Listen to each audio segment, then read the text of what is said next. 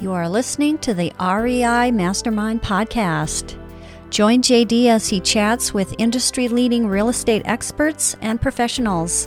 We learn from their experience and uncover the strategies to their success that we can implement into our own businesses, and we can drive immediate results today. They share their experience and wisdom as we build a foundation to our own success. This is the REI Mastermind Network. We have Gabe DaSilva on the call. Gabe this is going to be a treat. We get to talk a little fix and flipping and some other things, but if you haven't heard about Gabe, he is fostering probably the biggest fix and flip community on Facebook that you can find, and there's a ton of great content there. So make sure you look up Fix and Flip Foundation on Facebook, and then you kind of go by that moniker even for your training and other things you offer. But really appreciate your time, Gabe. But what is your primary website if people wanted to kind of find a central place for some of your links? Yeah, the hub is GabeDaSilva.com, my name, .com, Gabe. And if you go there, you'll find links through to a lot of our stuff, our socials, the free content that we've created over on YouTube. It's all linked there. So that's essentially my hub. Oh, great. So let's start things off. I really am always curious. How did you start to get into this flipping game? Mm-hmm. And don't tell me it started with HGTV or something. No, it didn't. I'm one of the few that I started in the trenches. So unlike the HGTV wannabe crowd, right? And I say that from a place of love and compassion. That's not meant to be derogatory. That's how a lot of people get their start. I was of a different ilk. I grew up in the business. So my dad is a first generation builder, started with plumbing, masonry, all that stuff, and worked his way up to building new construction. And so I grew up in and around the business as a kid, kind of looking in over his shoulder as he's reviewing blueprints and making calls and proposals and things like that with vendors. So subconsciously as a kid, you're picking a lot of that stuff up, although you don't realize it. I later go on to have a career in corporate, which absolutely sucked, and transitioned into entrepreneurship in the food space. Did that, loved entrepreneurship, didn't love food, and found myself ultimately in real estate. And we do a lot of different things, but primarily the stuff you're talking about is fix and flip. That's what our core competency is. And again, it kind of ties back to what I grew up in as a kid. Sure. It's interesting. Like a lot of the people that I run into that do fix and flipping or they aspire to do that, I joked about HGTV and the DIY network and stuff like that, but it does spur a lot of interest in this. Unfortunately, there's a misconception that they can themselves do it in 30 minutes or less. Yeah. But what have you been, if somebody was looking to get into fix and flipping for the first time, where would you suggest they begin? Well, there's so much content, right? Like even us, we have one of the most powerful things I did to kind of combat that was I actually hired a videographer to shadow me for 6 months. And we created a docu-series that shows people, it's free, it's on YouTube, it's called The Build. You can look it up, it's on my channel. And it's 16 episodes and it's the real deal, right? It's not something edited for TV, which as you guys already know, HGTV and DIY, that's all super edited. The realities of what it takes to do this full time, we did what I think is a really good job of capturing that with our docu-series. And so I send people there all the time. I don't look to monetize on that content. It's there. And when people are new to the game and they don't necessarily have a marketing budget, or if they're just unsure, they're not even sure if this is what they want to do. They want to know, like, is what I see on TV what really happens in the field? The answer is obviously no. But if you want to see what really happens in the field, I send them there. And that's where I like to have people start. Sure. So, I think a lot of the people, especially when they get into fix and flipping the first time, their natural inclination is to see if they can find anything directly off the MLS. Is that where you're finding your opportunities, or do you house hunt with the yellow letters and a few other things? So when I started, I've been in this space for 6 years. When I started, you could pick deals off MLS. The competition wasn't as fierce, right? And competition isn't meant to be the way people interpret it, right? Like it's not a zero-sum game. But I say that only to say, like, early on, it was there and it was easy to find. And, almost despite all your missteps, you could still find opportunities. Here, fast forward to today, especially in the midst of this supply demand, mishap, inequality, we'll call it, right? There just isn't the opportunity. There aren't as many opportunities as there were then. Mm-hmm. So that means that, like, you have to work a little bit harder to find the deal. Not to say they're not still there. They're the exception. If you find a deal listed on MLS, like, that's the exception. The rule is you have to market for your own stuff. You have to go off market. You have to go direct to seller. But again, like, just recently with a handful of my students, we were running into this thing. How do we find deals? How do we find deals? There's no deals, right?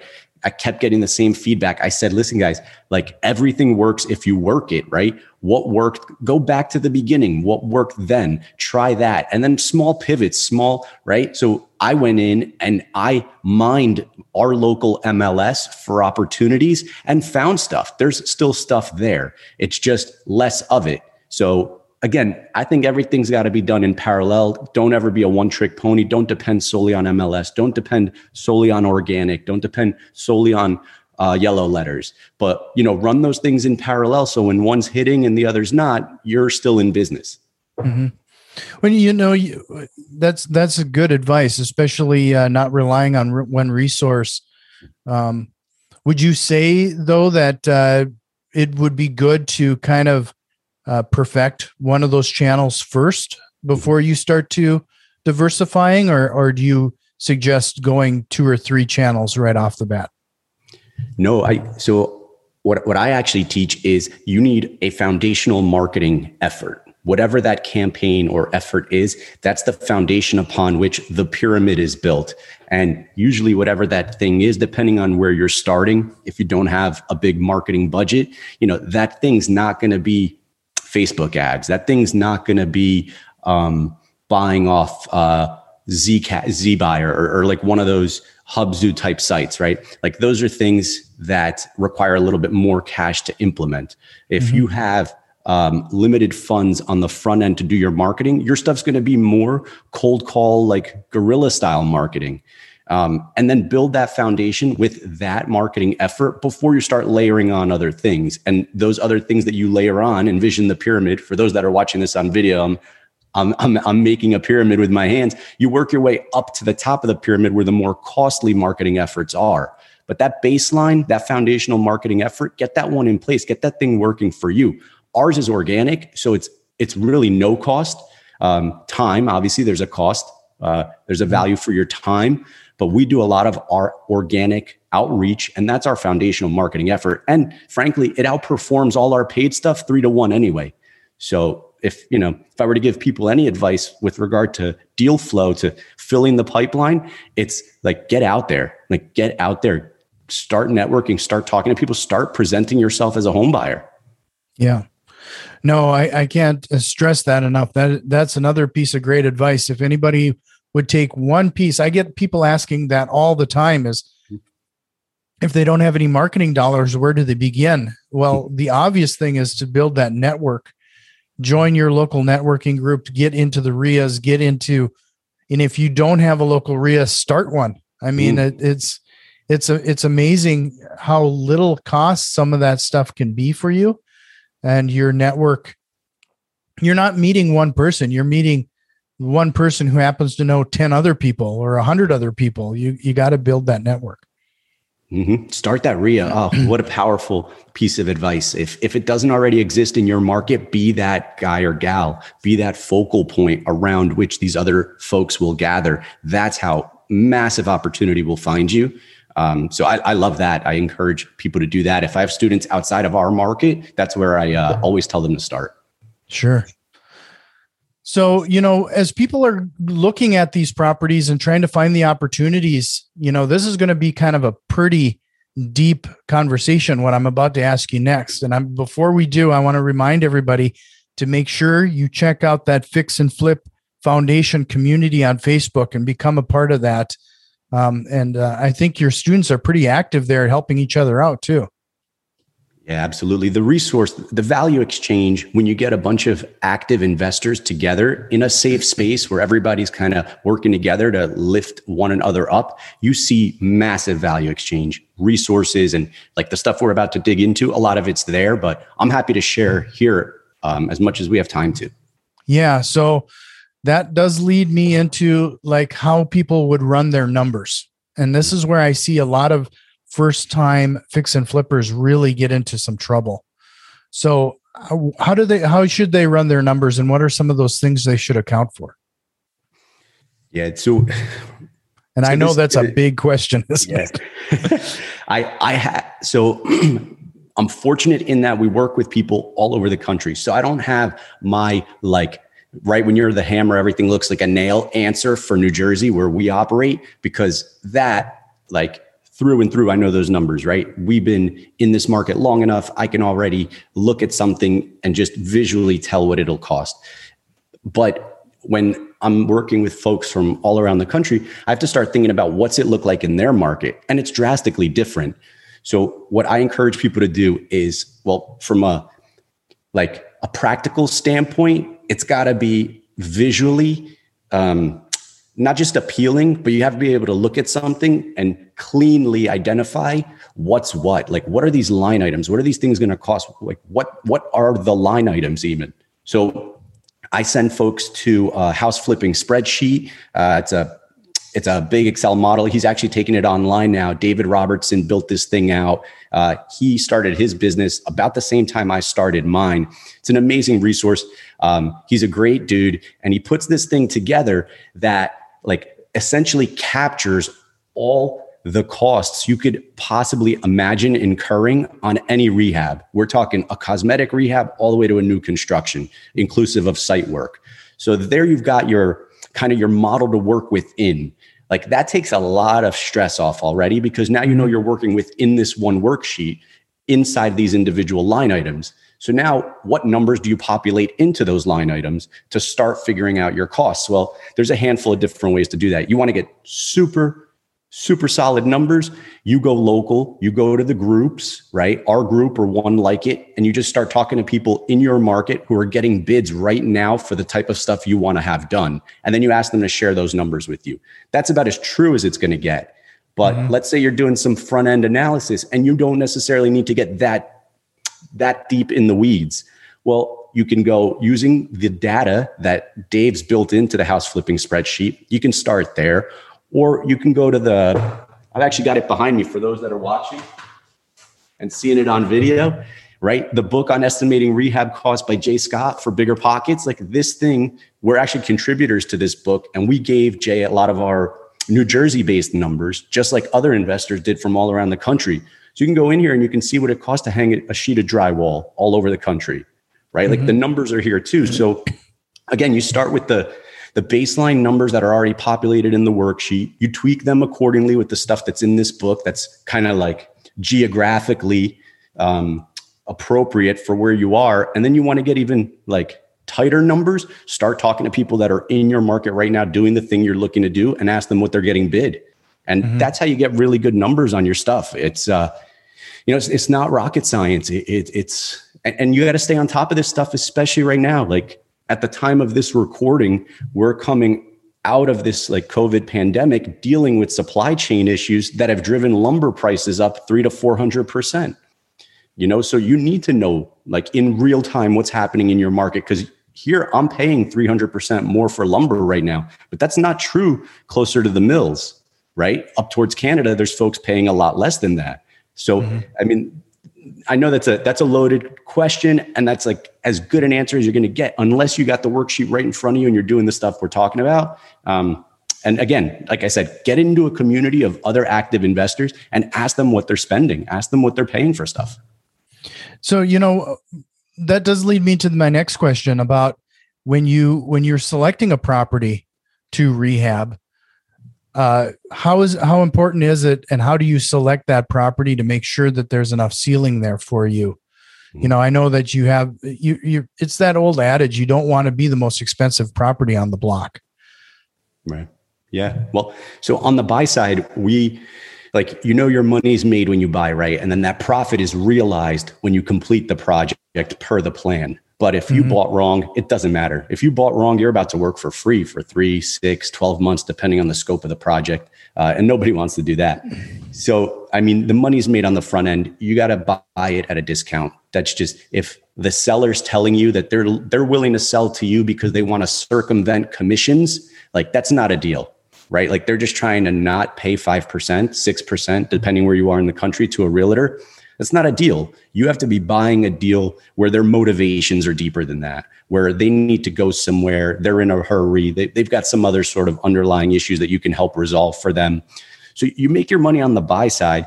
What I would say on the sell side is look at what other investors are putting out, right? Look at the product that's being brought to market where you're about to do this project, and then just do whatever the next tier up home is, right? Say you're about to bring in our market, a 500 or a 550 house is pretty common, right? So if you have a 550 out sale, right, go look at the comps in the 7s, see what their fixtures and finishes look like, and then try and mimic some of those. I'm not saying build a 700 house or a 750 house like in place of a 500 or a 550, but if you want to be the best house at that price point, just steal a little bit from the 700 or the 750 house, right? Like spend the money where it matters. Look at the fixtures that they put in. Don't go to Home Depot or Lowe's and get the off the shelf crap, right? Order off Wayfair. Get something that's just that little bit nicer that'll differentiate your property from the other. And that'll be, and that'll go a long way in getting you to sell out from under them, right? You might not get more money necessarily. Maybe you'll get a bit more, but ideally you get yours sold quicker, and then velocity of money. You get to go to work a lot faster. So I think that was a good point, right? Like don't be the nicest, right? I'm using air quotes, house on the block in the sense that you over improved, but go and grab the handful of things that matter. Sure. So, that leads me right into what are some of those things you've seen lately that are best bang for your buck? Some of those little upgrades that might make a big difference. Yeah, trim. I mean, I argue that trim and tile sell a house. So in my experience, when I want to sell that 500, 550 house, for example, in our market, I'll go look at the 700, 750 house, and I'll look at what they did in the way of trim and tile. And I'll go and snag a couple of those things. Like if there's some really great mosaic or inlay in the shower stall, right? Don't just go with the traditional cheap glass Home Depot tile. Like if they spent a little bit more and they did something, significantly nicer, implement that, right? With regard to trim, shiplap, right? Now we're going back to the HGTV stuff. People are loving shiplap. They're loving matte black with stark, like white. Things like that have gone a long way for us. We finish all our closets. We don't just sell people an empty box, right? They walk into a closet, they can't envision what's going on in there. Like, so we do a custom built-in out of MDF in all our closets, in all our houses at all our price points. This is not a budget killer, and what it does is it shows people that somebody cares. Somebody thought this through. This gives it that added little design flair. And to be fair, we have a designer, right? We give our canvas to the designer and we say, hey, this is the house, this is the price point, give us those little pops of flair, right? Mm-hmm. We're not designers and we shouldn't be. As investors, that's not your job. Your job's to buy houses and raise capital, right? Buy right and raise capital.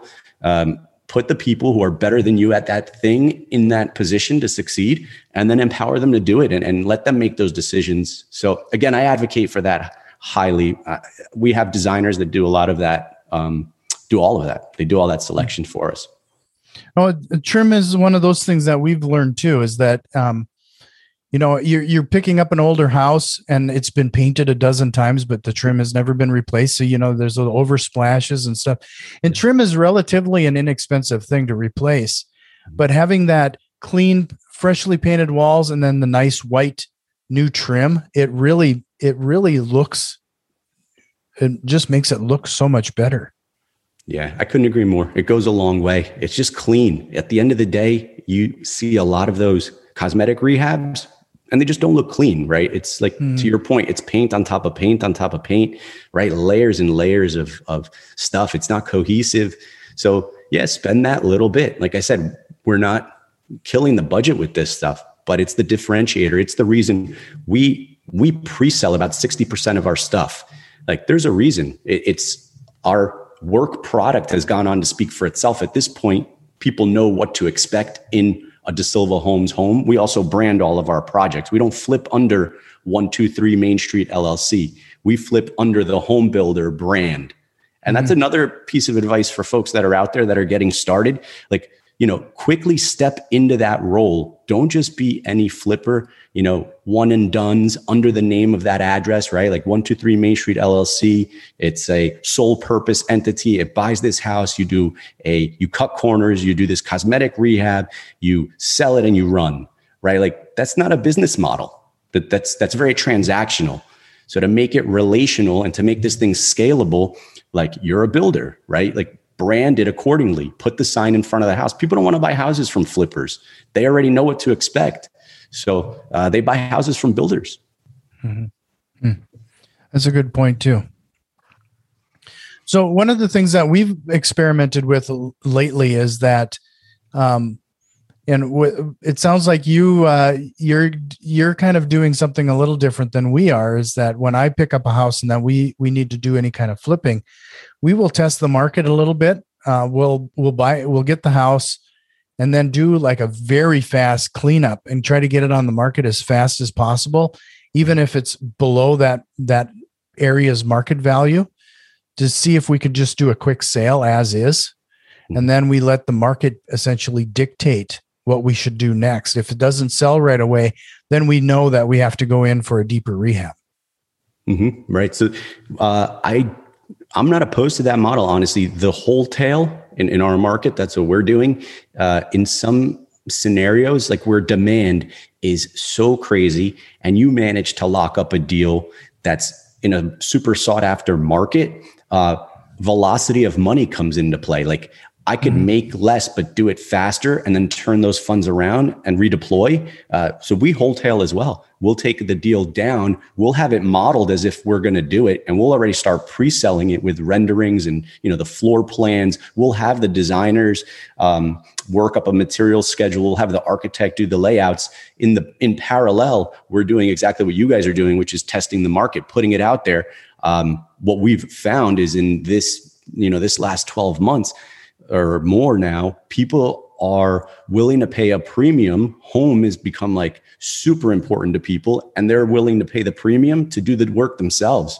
Mm-hmm. So yeah, we clean it out and we make it walkable, mortgageable, and then we put it on MLS as well. And then, yeah, we've had a bunch of really great wholesales. Sure. So, this is always something that's always intrigues me is when you get you're starting your rehab and your project.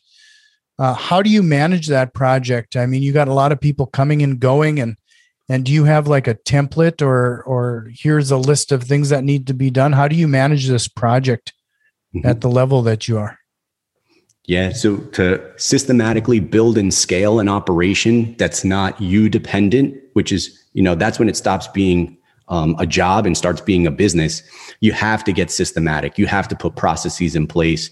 And so, and what systems are just fancy words for lists. So all I did was create a list. And over the first, couple of years, everything I did, I wrote it down and started to see chronologically things are happening in a certain order. That's your process right there. So we've gone on to really beef that out. And so it's like, we call it our rehab milestone template. And we have a series of them depending on the scope of the project. Our new construction milestone template is 60 something steps. Like it's a really robust list of things that have to happen in the order, they should be happening in. Also, we've got something we call the trade tracker. It's the order of operations for the tradesmen, for your vendors. Like, in what order do they come in? Where does your framer? Where does your mason? Where does your electrician? Where does your painter? Right? You're not going to paint a house before you frame a house. But a lot of people don't know that. They don't know the order. That one's actually pretty intuitive. But, they don't necessarily know the order of operations. So we work from those. Those are the beating heart of our operations division. And so our in-house project manager reports to the office where the whiteboard that he works from, that's tracking his progress on all his individual projects, right over that whiteboard are these trade tracker and milestone templates blown up and laminated, because they're that important. They are, like I said, they're the beating heart of our operations division, and they should be the beating heart of everybody else's. If they don't have a variation of that in their organization, it's a huge miss, because like, how many times are you going to make the same mistake before you say, wait a second, there's a system here. Like, this thing needs to happen in this order, so we're not spending this money or wasting this time again. And again, that's all available. I share all that in our group. So if folks go to the group there, they'll see it's actually in the files section. It's not it's proprietary in the sense that we gave it a name, but I encourage people to R&D, right? Rip off and duplicate. Take the document, brand it accordingly, and put it on the wall in your office. Sure. No, that'd be a great resource. We have been using an online tool. I think everybody's familiar with Asana, but a tool like that, I guess ClickUp is another one. Nifty is another one, where but you essentially can collaborate on the lists. And we've been able to use it to the point where, when some of our contractors have gotten used to it, if I need electrical work done, I essentially assign the electrician to that task, and we can collaborate and discuss that item right there in that tool.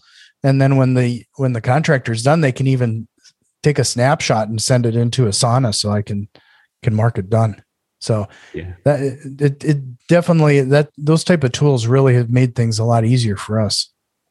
Yeah, the software software for Slack, right, for inner team communication is powerful, to the tune of the stuff you're talking about, like the co-construct and the builder trend. There's so many, Asana and Monday, and there's tools out there. Like I advocate for the use of those in parallel. It's about the who, not the how necessarily. Like, who's going to be your point person on that thing? We got to a point where we realized we needed an admin to drive all the administrative and logistics, but then we needed a project manager to hold tradesmen accountable. And so, those two people working in parallel in a tool like the ones you're talking about is key. I mean, that's how you scale, just plain and simple. It's the only way you scale and keep your sanity. Sure. Yeah. So, with COVID and everything, how has that changed your business, or is things going back to normal? So early on in COVID, we stayed the course. We had deals under contract. We didn't bail. A lot of folks, like, here's an example, right? We were getting 1 or 2 wholesaler emails every day, every other day. We're getting these emails over the course of a month. As we get the pandemic hits, those emails just stop flowing. I'm like, where'd all these guys and girls go? Right? For us, we had deals under contract. I've never retraded in all my years doing this. COVID hits. We don't know where the market is going. I approach my sellers and say, listen, I've never done this. I'm asking to retrade. I'm asking for a 10% haircut on these, because that's where the majority of the economists think the market is going to go. But frankly, nobody knows. But I'll honor my commitment to buy these houses from you if you'll, give us a 10% discount. And you know what? They did, right? And then we buy the houses, and 30 days later, we're selling these things on MLS for way more than we ever anticipated, because the market rebounded in 30 days. And so those that stayed the course generated more momentum and kept going, while those who put their head in the sand, just survived. If they did that, a lot of them didn't even do that. So we thrived. My circle, the guys and girls in my world that, continued to operate through COVID, just pivoted where they needed to and kept going. We had our best year ever. And so did a lot of people in my circle. It's hard to believe, because there's so much pain in the market.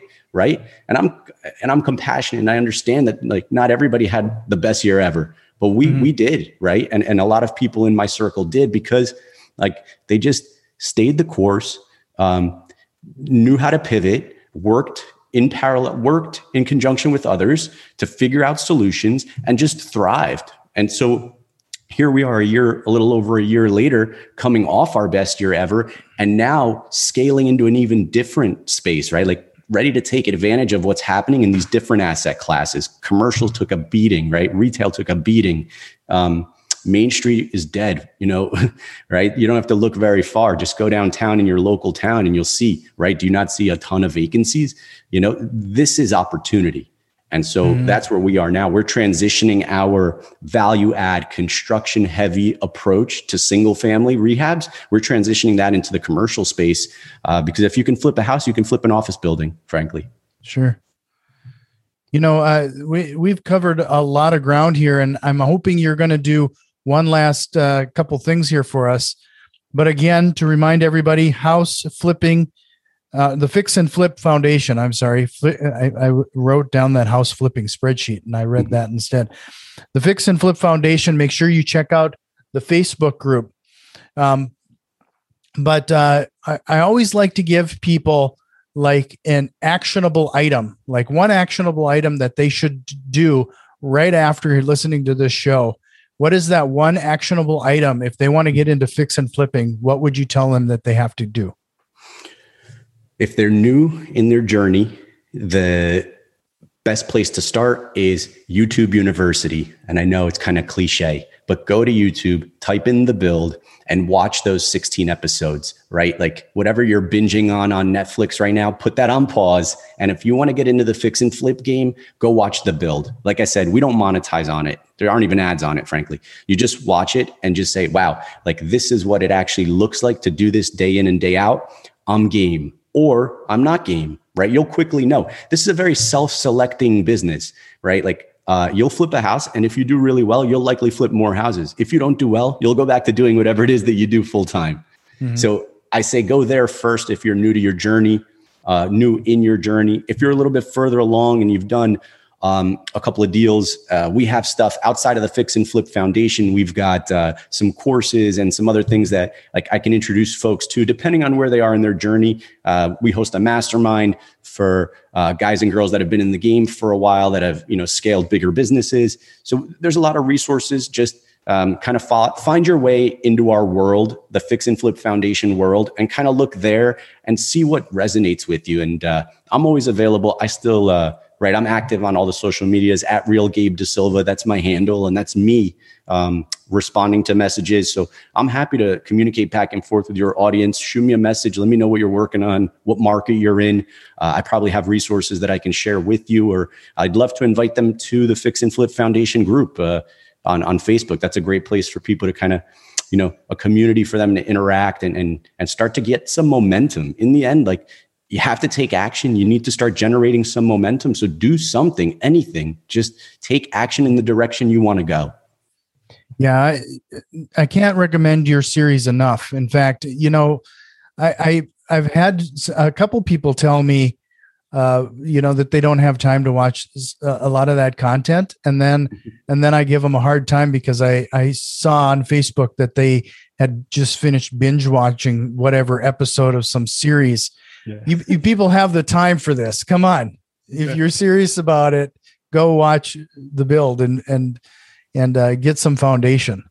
Thank you. So with that, we're going to probably wrap things up here, but I'm going to ask one call of action here is if you know somebody that is thinking about getting into fix and flipping, I ask you to hit pause and share this episode to them right now, because what Gabe has given us here is a flipping 101. And I really want this episode shared out to those people who would or are even considering doing this flipping. But my last question to you, Gabe, is if we covered a lot of ground here, but there's got to be a question you wished I would have asked you here today. So it's good. It's actually a question I close my interviews with, and I ask other people, right? What did you used to believe that you no longer believe about a thing? So what did you used to believe about real estate investing that you no longer believe to be true? You can slice that question up a whole bunch of different ways. What did you used to believe about entrepreneurship that you no longer believe to be true? It's a sign that people are growing and learning. So I'd ask myself, what did you used to believe about the business of real estate before you got started that you no longer believe? And I no longer believe that we have any limitations in the way of resources. At the beginning, it's deals and money, and everybody can't figure out how to get either, and they're handcuffed and they just can't get out of their own way. The reality is resourcefulness trumps resources every day of the week. And if you think you can't get deals, you can't find deals, and you can't get dollars to do those deals, you're right. You won't find the deals. You won't find the dollars. But if you realize that you are more resourceful than you give yourself credit for, you'll find the deals and the dollars. I used to believe that it was a lack of resources. I've come to realize it's a lack of resourcefulness. Well, I can't ask for a better way to conclude this conversation. Thank you so much, Gabe, and I hope we can chat again sometime. Thanks, buddy. I look forward to it. Thanks for having me on. This has been the REI Mastermind Network. You can already tell that we've made some changes, and a few more are on the way. If you are interested in what we have planned, head over to patreon.com/REI Mastermind and support the show today. Financial contributions are always appreciated, along with a like, share, and review. It really helps us grow and reach more people with this valuable information. See you next time, and tell a friend.